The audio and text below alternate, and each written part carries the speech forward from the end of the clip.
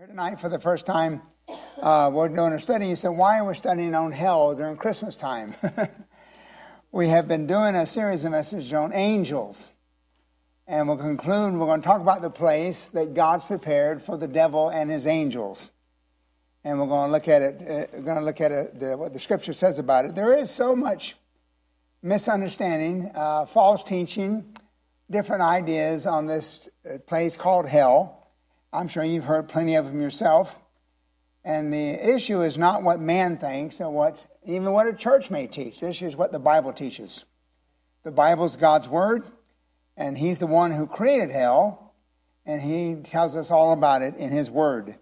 So tonight, this is part 2. We began with our study last week. Thank you very much for doing that for me. Everybody get notes for tonight?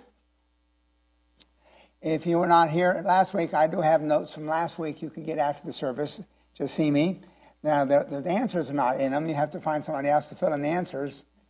But anyway, just give me 1 second.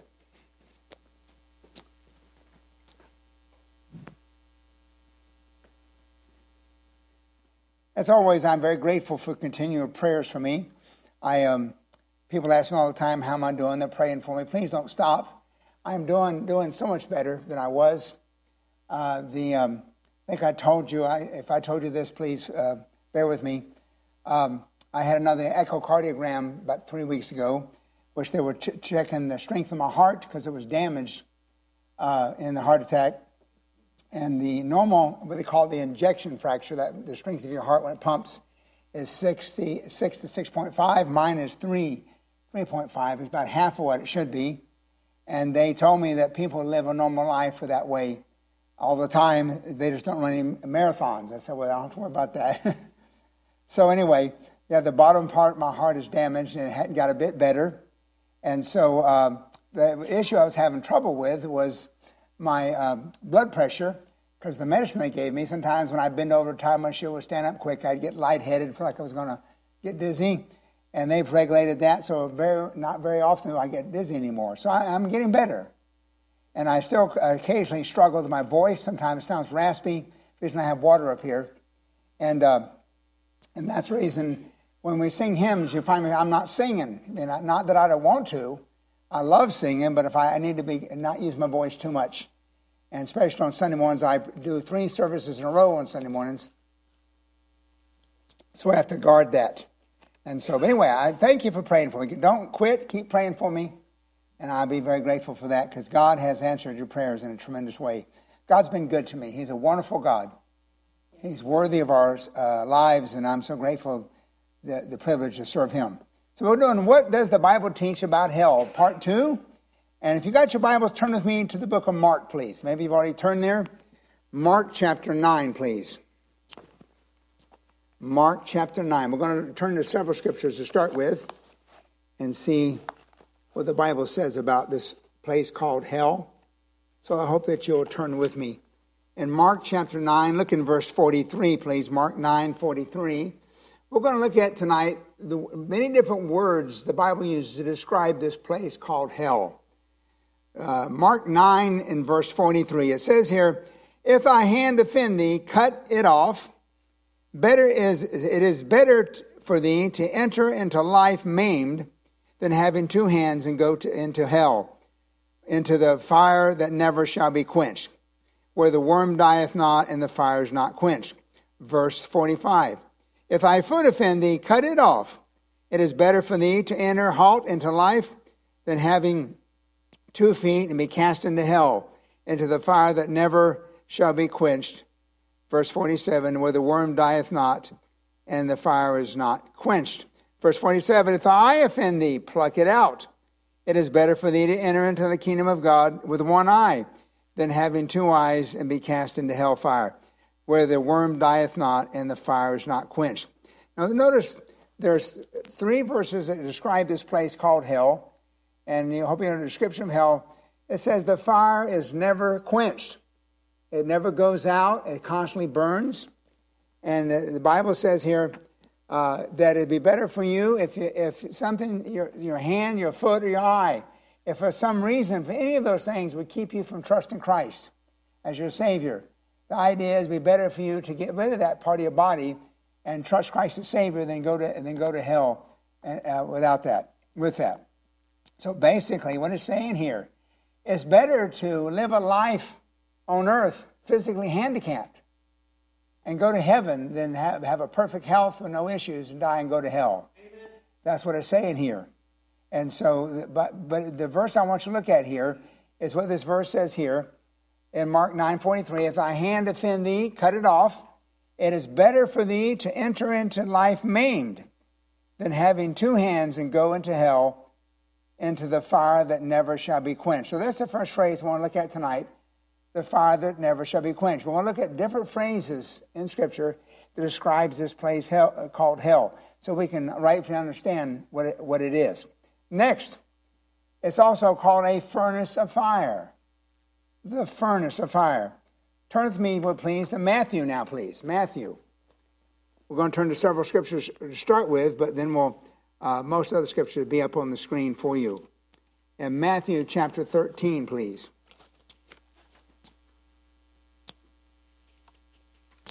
Matthew chapter 13, please.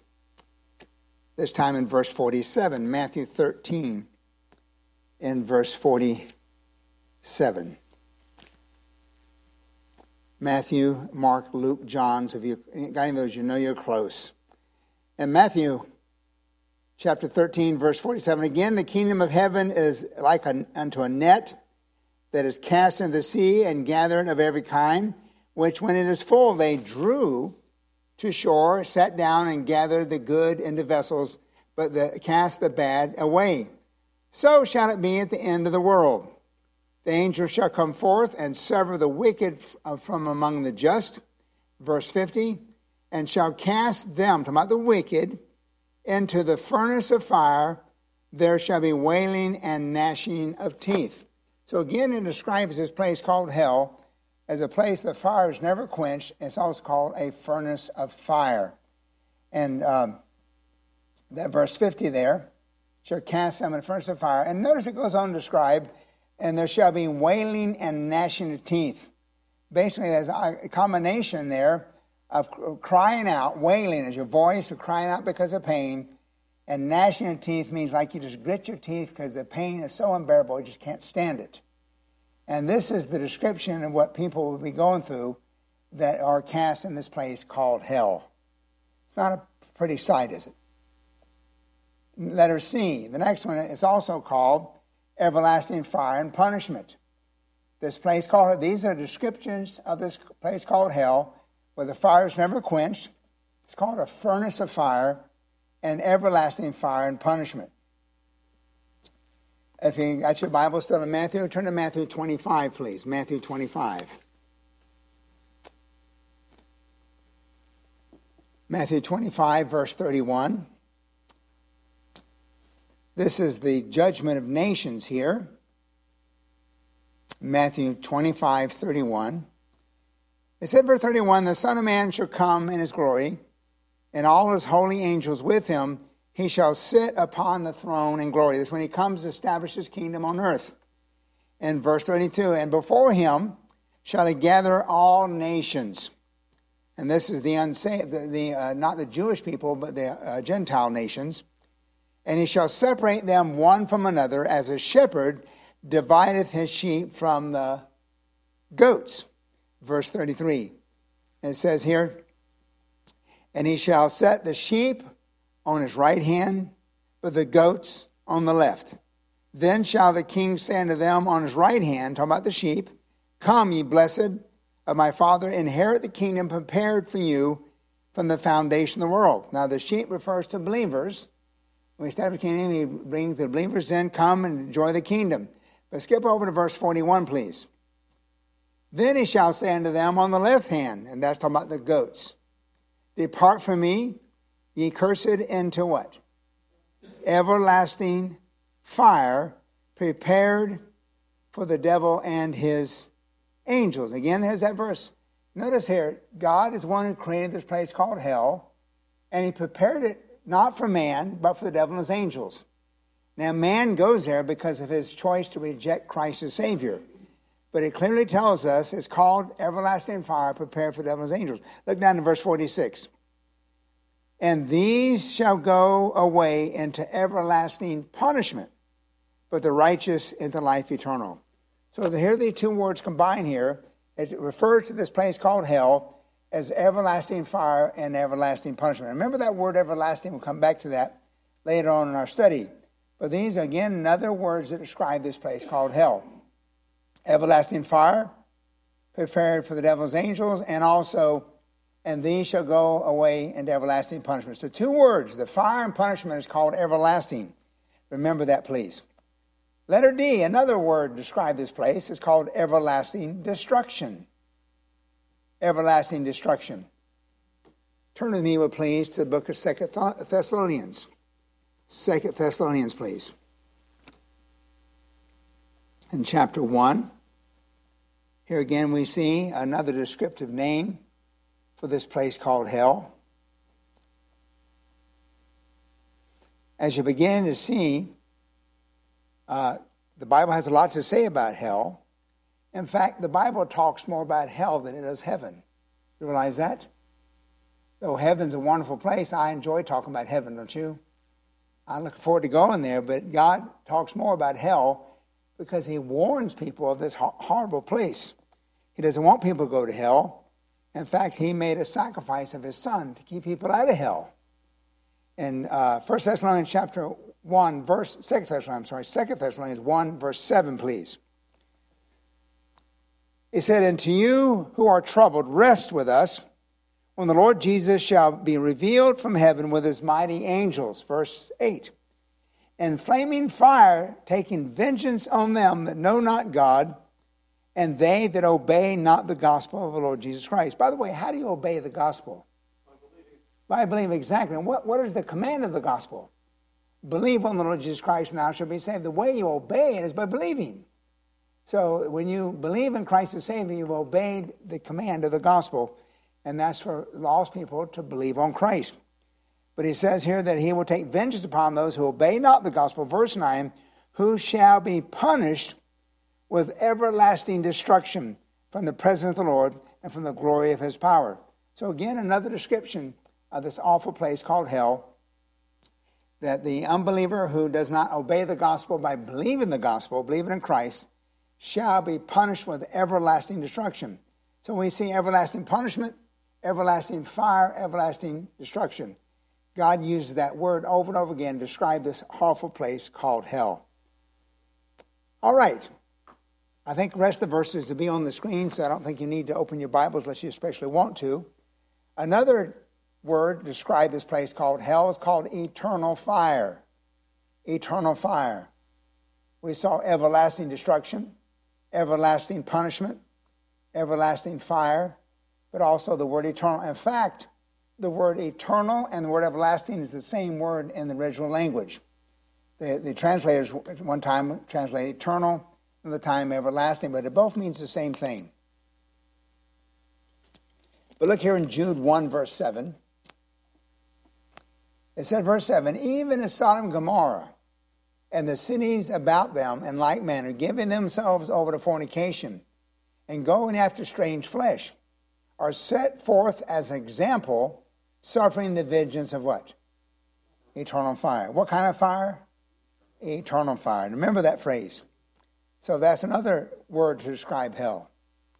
The next one is called a lake of fire and brimstone. This place called hell is called a lake of fire and brimstone. This is probably the most popular one. We see in the book of Revelation 21, verse 8, says this.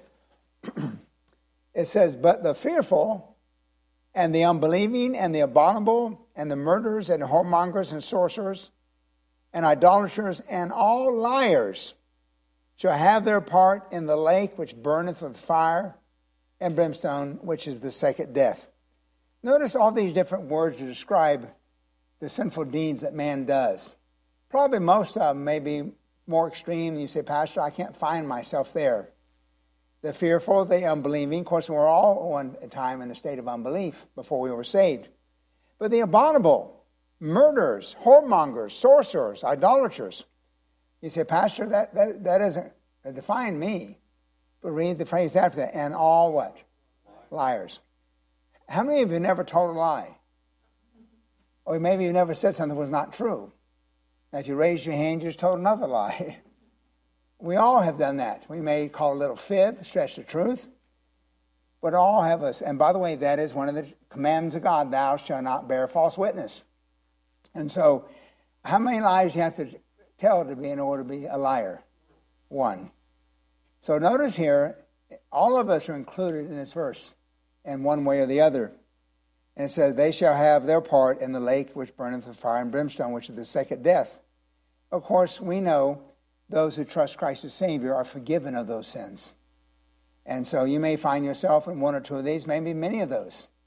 But the blood of Christ cleanses us from all sins, and therefore we stand before God without sin because of the precious blood of Christ. But these are those that unbelievers, it said there. But notice again, it's talking about the fire, a lake which burneth with fire and brimstone. That's another description of this awful place. Now, the creation of hell. We saw the description of hell. I hope you filled those out. Now, the creation of hell. We've already focused on this, but look at it again. It was God prepared hell for the devil. It was not created for man. It was created for the devil and his angels. Remember, the devil was God's most powerful, most beautiful angel he created. And because of his beauty and his pride, he sinned and said, I want to be like the Most High. I want to be like God. I want to exalt my throne above the stars of God. And of course, because of his pride, God removed him from heaven. And those who followed him, 1/3 of the angelic host followed him. And so God prepared a place for them. And somebody asked me, I think not long ago, said, Pastor, did God provide a way of salvation for the angels, the demons? And the answer is no, he did not. And I believe the answer is because, we are saved by faith. And I don't know about you, I've never seen heaven. One day I'm going to see heaven, but I've never seen heaven. I've never seen hell. But I believe in both of them. And we have to believe in them by faith. But the devil, he was in the presence of God when he sinned. There was no faith on his part. He was in the very presence of God. He was one of the angels, the anointed cherub that hovered over the throne of God, in the very presence of God. So to much given, much is required. And so on his part, there was no faith to believe in God because he was right there with God. And so he and all his followers, the demons, God prepared a place just for them. And we've read this already in Matthew 25:41. It said, then shall he say unto them on the left hand, depart from me, ye cursed, and everlasting fire. And there's that phrase, prepared for the devil and his angels. So hell was prepared for Satan. Now, some people say Satan's in hell, thrown, enjoying himself right now. No, he's not. Satan fears hell. It's a place prepared for him. He is not looking forward to it at all because it's a place of torment for him. He's not there now. He's not there having a party and inviting people to come and spend time with him. He fears that place. And hopefully we'll have time. We can talk about that in the book of Revelation. But basically, God prepared this terrible place for him. Next, however, God prepared his kingdom for believers. God prepared hell for the devil. God prepared his kingdom for believers. Another verse we've looked at already in Matthew 25:34. It says this, then shall the King, the Lord Jesus, say unto them on his right hand, talk about the sheep, come ye blessed of my Father, inherit the kingdom what? Prepared for you from the foundation of the world. So God prepared hell for the devil. He prepared his kingdom for believers. Another verse, God is presently preparing heaven for those who are saved. This is present tense. God is preparing heaven. How many of you know John 14? Many of you know this verse. In verse 1, Jesus said, let not your heart be troubled. You believe in God, believe also in me. Verse 2, he said, in my Father's house are what? Many mansions. If it were not so, I told you. He said, I go to prepare a place for you. The implication is, this is right before he went back to heaven. Jesus Christ died on the cross. He was buried. He rose again 3 days later. He lived on the earth for 40 days. Then he ascended to heaven. And prior to going, he said, I'm going to go. I'm going to prepare a place just for you. Implication is that that's what he's doing now. And you read about this place. Revelation 21 describes this place. It's called a bride adorned for her husband. Read about it sometime. It talks about the streets are made of pure gold. The walls of the city are made of jasper. And the gates are made of pearl. It's just a beautiful place. And that's what he's preparing for us. So hell is prepared for who? The devil. The kingdom's prepared for believers. And here he's talking about those who are saved. He's preparing a special place for us. Called a mansion. By the way, illustration I use, may I've used it before. How many have ever been to the Biltmore House in is it Tennessee? North Carolina? North Carolina. Asheville, right? Anybody been there before? Isn't it beautiful? That amazing place. I mean, you can spend half a day walking around the place. It has a pool inside. It has a bowling alley inside. The room it has the dining room has a fireplace big enough you could drive a semi-tractor into it. I mean, it's just overkill of everything. It's just beautiful. It's got multiple rooms. It is truly a mansion, humanly speaking. But my friend, the mansion the Lord has prepared for you in heaven. The Biltmore House is a garbage dumpster compared to that. I want you to understand that. You look at what man prepares, you go, wow, look at this place. It is nothing compared to what God's prepared for you. And so, in fact, the Bible said, eye hath not seen, nor ear hath heard, neither hath entered the heart of man, the things God's prepared for them that love him. And so, what an amazing place this is. Now, the duration. We saw the description of hell. We saw the preparation of hell. Now, the duration. How long is hell for? Now, this is where there's so much difference of opinion. And I want you to see what the Bible says. The Bible says hell is forever. Many people believe that when you die and you go to hell, you are consumed and you cease to exist. And that'd be wonderful if that was true. But that is not true. The Bible says in hell, there is no cessation of suffering. A person goes to hell and he suffers for all eternity. Revelation 14:11. It said, and the smoke of their torment, those that are cast into hell, ascendeth up forever and ever, and they have no rest, day nor what? Night. That is what people in hell long for. Some relief. Remember the rich man who was in hell? And he asked, just send Lazarus and touch his finger in water into my tongue, and I'm tormented in this flame. Just so I have a little relief.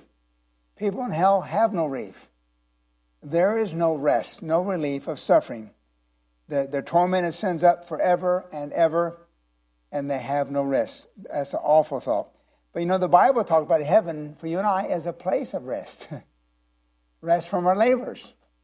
So heaven's just the opposite of what hell is. I'm glad I'm going to heaven, aren't you? Another one, the Bible said there's no sensation of existence. There's no sensation of suffering. There's no sensation of existence. This is where people don't, question hell. They say, well, you may go there, but you won't be there very long. Death in the Bible means separation. It does not mean annihilation, does not mean cessation of being. The Jehovah's Witnesses, they teach if you're not good enough to go into the kingdom, you'll go to hell, but you'll be annihilated. You'll be ceased to exist. And so that is not what the Bible teaches. I want you to understand that's contrary to the Bible. What people do, what man does, try to comprehend or interpret Scripture with a human reasoning. And they say this, we're going to address in a few moments. How can a God of love send somebody to spend eternity of eternal suffering in the lake of fire? How could a God of love do that? And so they human reason said a God of love couldn't do that. Their reasoning thinks. Therefore, they rationalize hell away. They say there is no hell, but if there is a hell, it's temporary, not eternal. But you and I have to be honest with Scripture. And what Scripture says. Revelation 20, turn there, please. Revelation 20, this is one more verse I want you to turn with me. In fact, start in Revelation 19, then we'll turn to Revelation 20. Revelation 19. Revelation 19, 20, and 21 are in chronological order. And Revelation 19 talks about the Battle of Armageddon. And we see that in the Revelation 19. But I like to look at the latter part of that chapter. And look in verse 20, please. This is after the Battle of Armageddon. In verse 20, Revelation 19, verse 20, it said, "And the beast was taken, with him the false prophet, that wrought miracles before him, and which he deceived them that deceived the mark of the beast, them that worship his image." And notice here, the latter part of verse 20, they both, the beast and the false prophet, they both were cast alive where? Into the lake burning with brimstone. Notice they were cast alive into this place called hell, a lake of fire burning with brimstone. Now, look in chapter 20, verse 1. Now remember these chapters in chronological order. In 20, verse 1, he said, "And I saw an angel come down." This is after the beast and false prophet cast into hell, alive there. In verse 20, verse 1, "I saw an angel come down from heaven, having a key to the bottomless pit, and a great chain in his hand. And he laid hold of the dragon, that the old serpent, which is the devil, and Satan, and bound him for how long? 1,000 years. Unless we forget that, verse 3, "And cast him," the devil, "in the bottomless pit, and shut him up, and set a seal upon him, that he should deceive the nations no more, till" what? "The 1,000 years should be fulfilled." Now think about this. Remember this now. First of all, the beast and false prophet are cast into hell. Right after that, Satan is bound. He's cast in the bottomless pit. How long is he cast there for?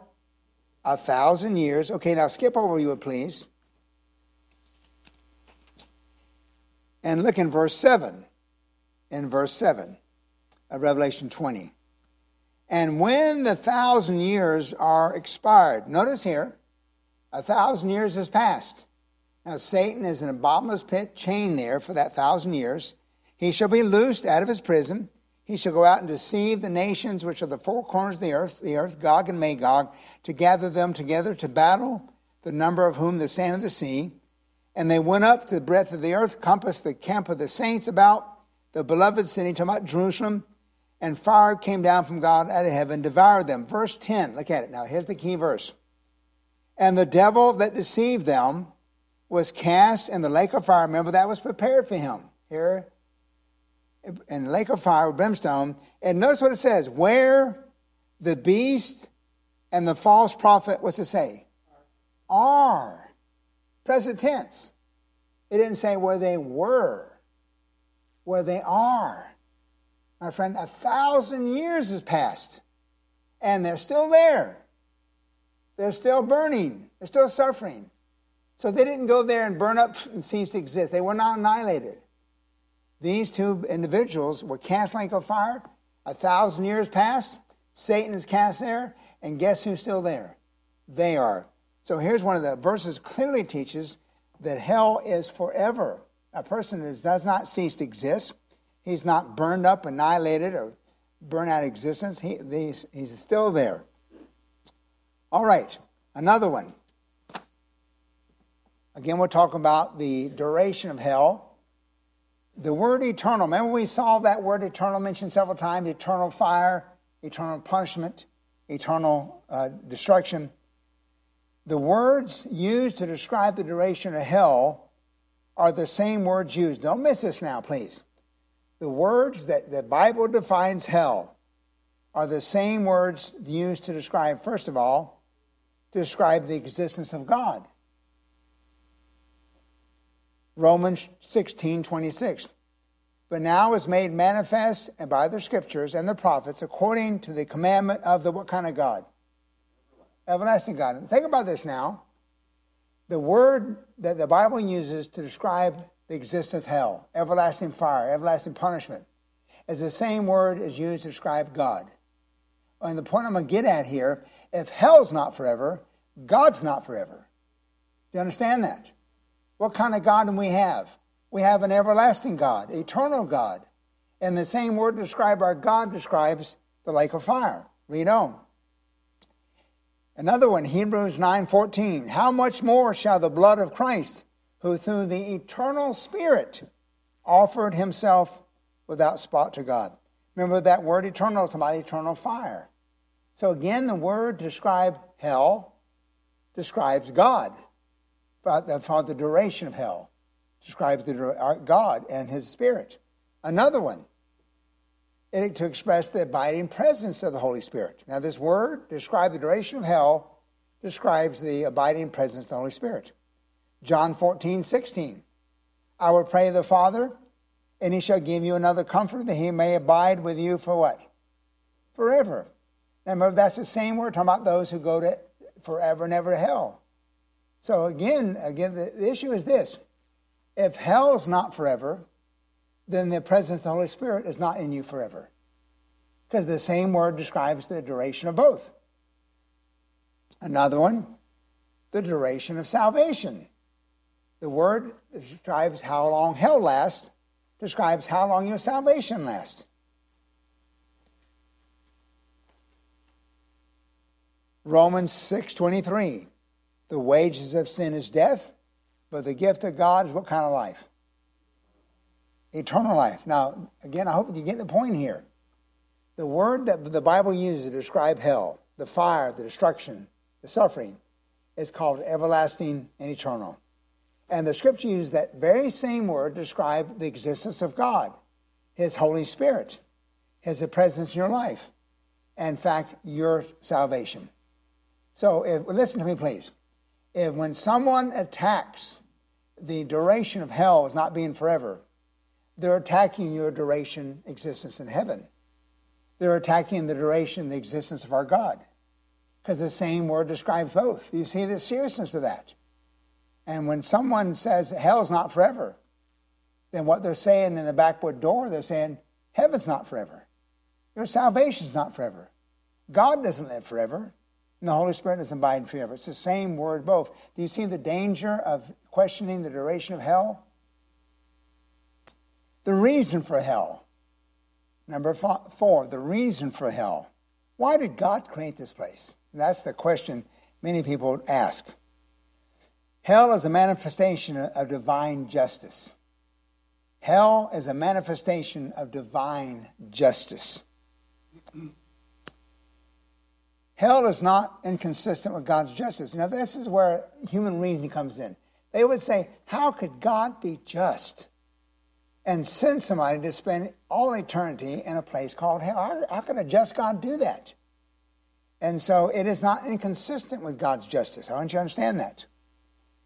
It's not the punishment of sin, but the not punishing sin that calls God's justice into question. You ever seen somebody that we know everybody knows he was guilty and he was let free? And you say, where's justice? And I think of, oh my gosh, my mind went blank. He was a football star. Who? O.J. Simpson. Yes, I mean, it was obvious the man was guilty. I mean, it's very clear. But the smooth-talking lawyers got him off. And people saying, where's justice? So it was, in other words, the person was not punished for what he did wrong. And so basically, it's not the punishment of sin that calls God's justice into question. It's not punishing. If a person can live a life of sin and reject the Lord Jesus Christ as Savior and not be punished for it, my friend, that's not justice. It's justice. Hell is not inconsistent with God's justice. Hell satisfies the demands of God's justice. Please fill in those blanks. Hell satisfies the demands of God's justice. The Bible says, the soul that sinneth, it shall what? Die. That is God's justice speaking. I'll explain that more in a moment. God will not sacrifice his justice on the altar of love. They say, wait a minute. Yes, God's a God of justice, but also he's a God of love. Yes, he is. But he will not sacrifice his justice on the altar of love. Both have to be satisfied. Hell magnifies God's attributes. Hell magnifies God's attributes. Here are some attributes of God. Number 1, God is what? Holy. Am I going too fast? God is holy. In His holiness requires perfection, absolute righteousness to enter His presence.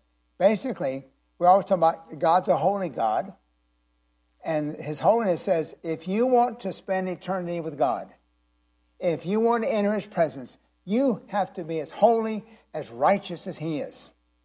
That's what His holiness demands. And you say, wait a minute, Pastor, that eliminates all of us. Yes, it does. We'll talk more about that. But God is holy, so this holiness, in His holiness, He requires perfection. Number 2, God is just. That's another attribute of God. God is just. His justice demands punishment, death for all those who fall short of His righteousness. His justice demands punishment for those who fall short of His righteousness. Now look at me, please. I'm seeing if you're paying attention or not. I'm getting my point across. What's the first attribute we're looking at here? God's holiness. God is holy. Of all the attributes of God in the Bible, the ones emphasized far more than any other is the holiness of God. Far more than His justice, far more than His mercy, far more than His love. The holiness of God. And His holiness requires, if you to enter His presence, you must be holy as He is. Okay? Number 2. What's the second attribute? Justice. And His justice says, those who fall short of His holiness require judgment and His death. His justice demands punishment. And by the way, we all have fallen short and come short of the glory of God, have we not? We all have sinned. And that judgment for sin is God's justice. But read on. Now you say, Pastor, this is getting depressing. Don't lose me. Let me lose me now. Lose you. Number 3, the third attribute. God is what? Oh, I love this one. God's merciful. And His mercy pleads for life. His holiness requires righteousness. His justice demands punishment for those who fall short of His righteousness. But as a part of God, He's merciful. And His mercy pleads for life. Now, how is His mercy ever satisfied? When His justice demands death, His mercy pleads for life. Read on. Number 4, God is what? Love. His love provided a substitute. Wow. His love provided a substitute. Now look at me, please. We're just about out of time. Don't miss this. We're talking about the attributes of our God. The Bible clearly says over and over again, our God's holy. He's a holy, the God is light, in Him is no darkness at all. He's perfect, He's righteous, He's without sin at all. And this holiness requires you to be the same in His presence. We're not. And those who fall short of that, His justice kicks in. The Bible says, the soul that sinneth, it must die. That's God's justice speaking. But now we have mercy. His mercy pleads for life. And now, next part, God is love. And His love, He provided a substitute. Listen, please.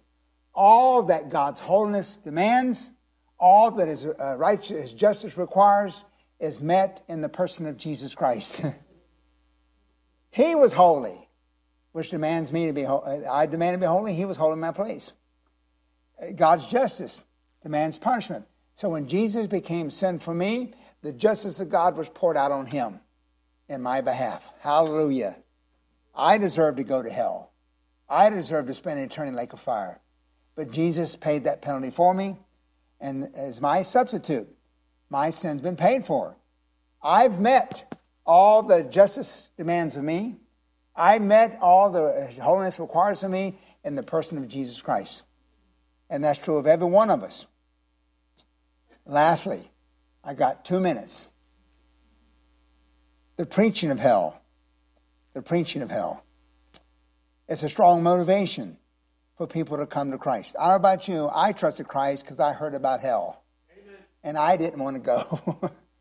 It motivated me to put my dependence and my trust in Christ. It's not a hindrance to the gospel, but the main reason for success. Why should a person trust Christ if there's no hell? You ever thought about that? Why would a person come to Christ if there's no hell? There'd be no reason to be saved. What did He come to save us from? Hell. The judgment of that. And so that's the reason people come to Christ.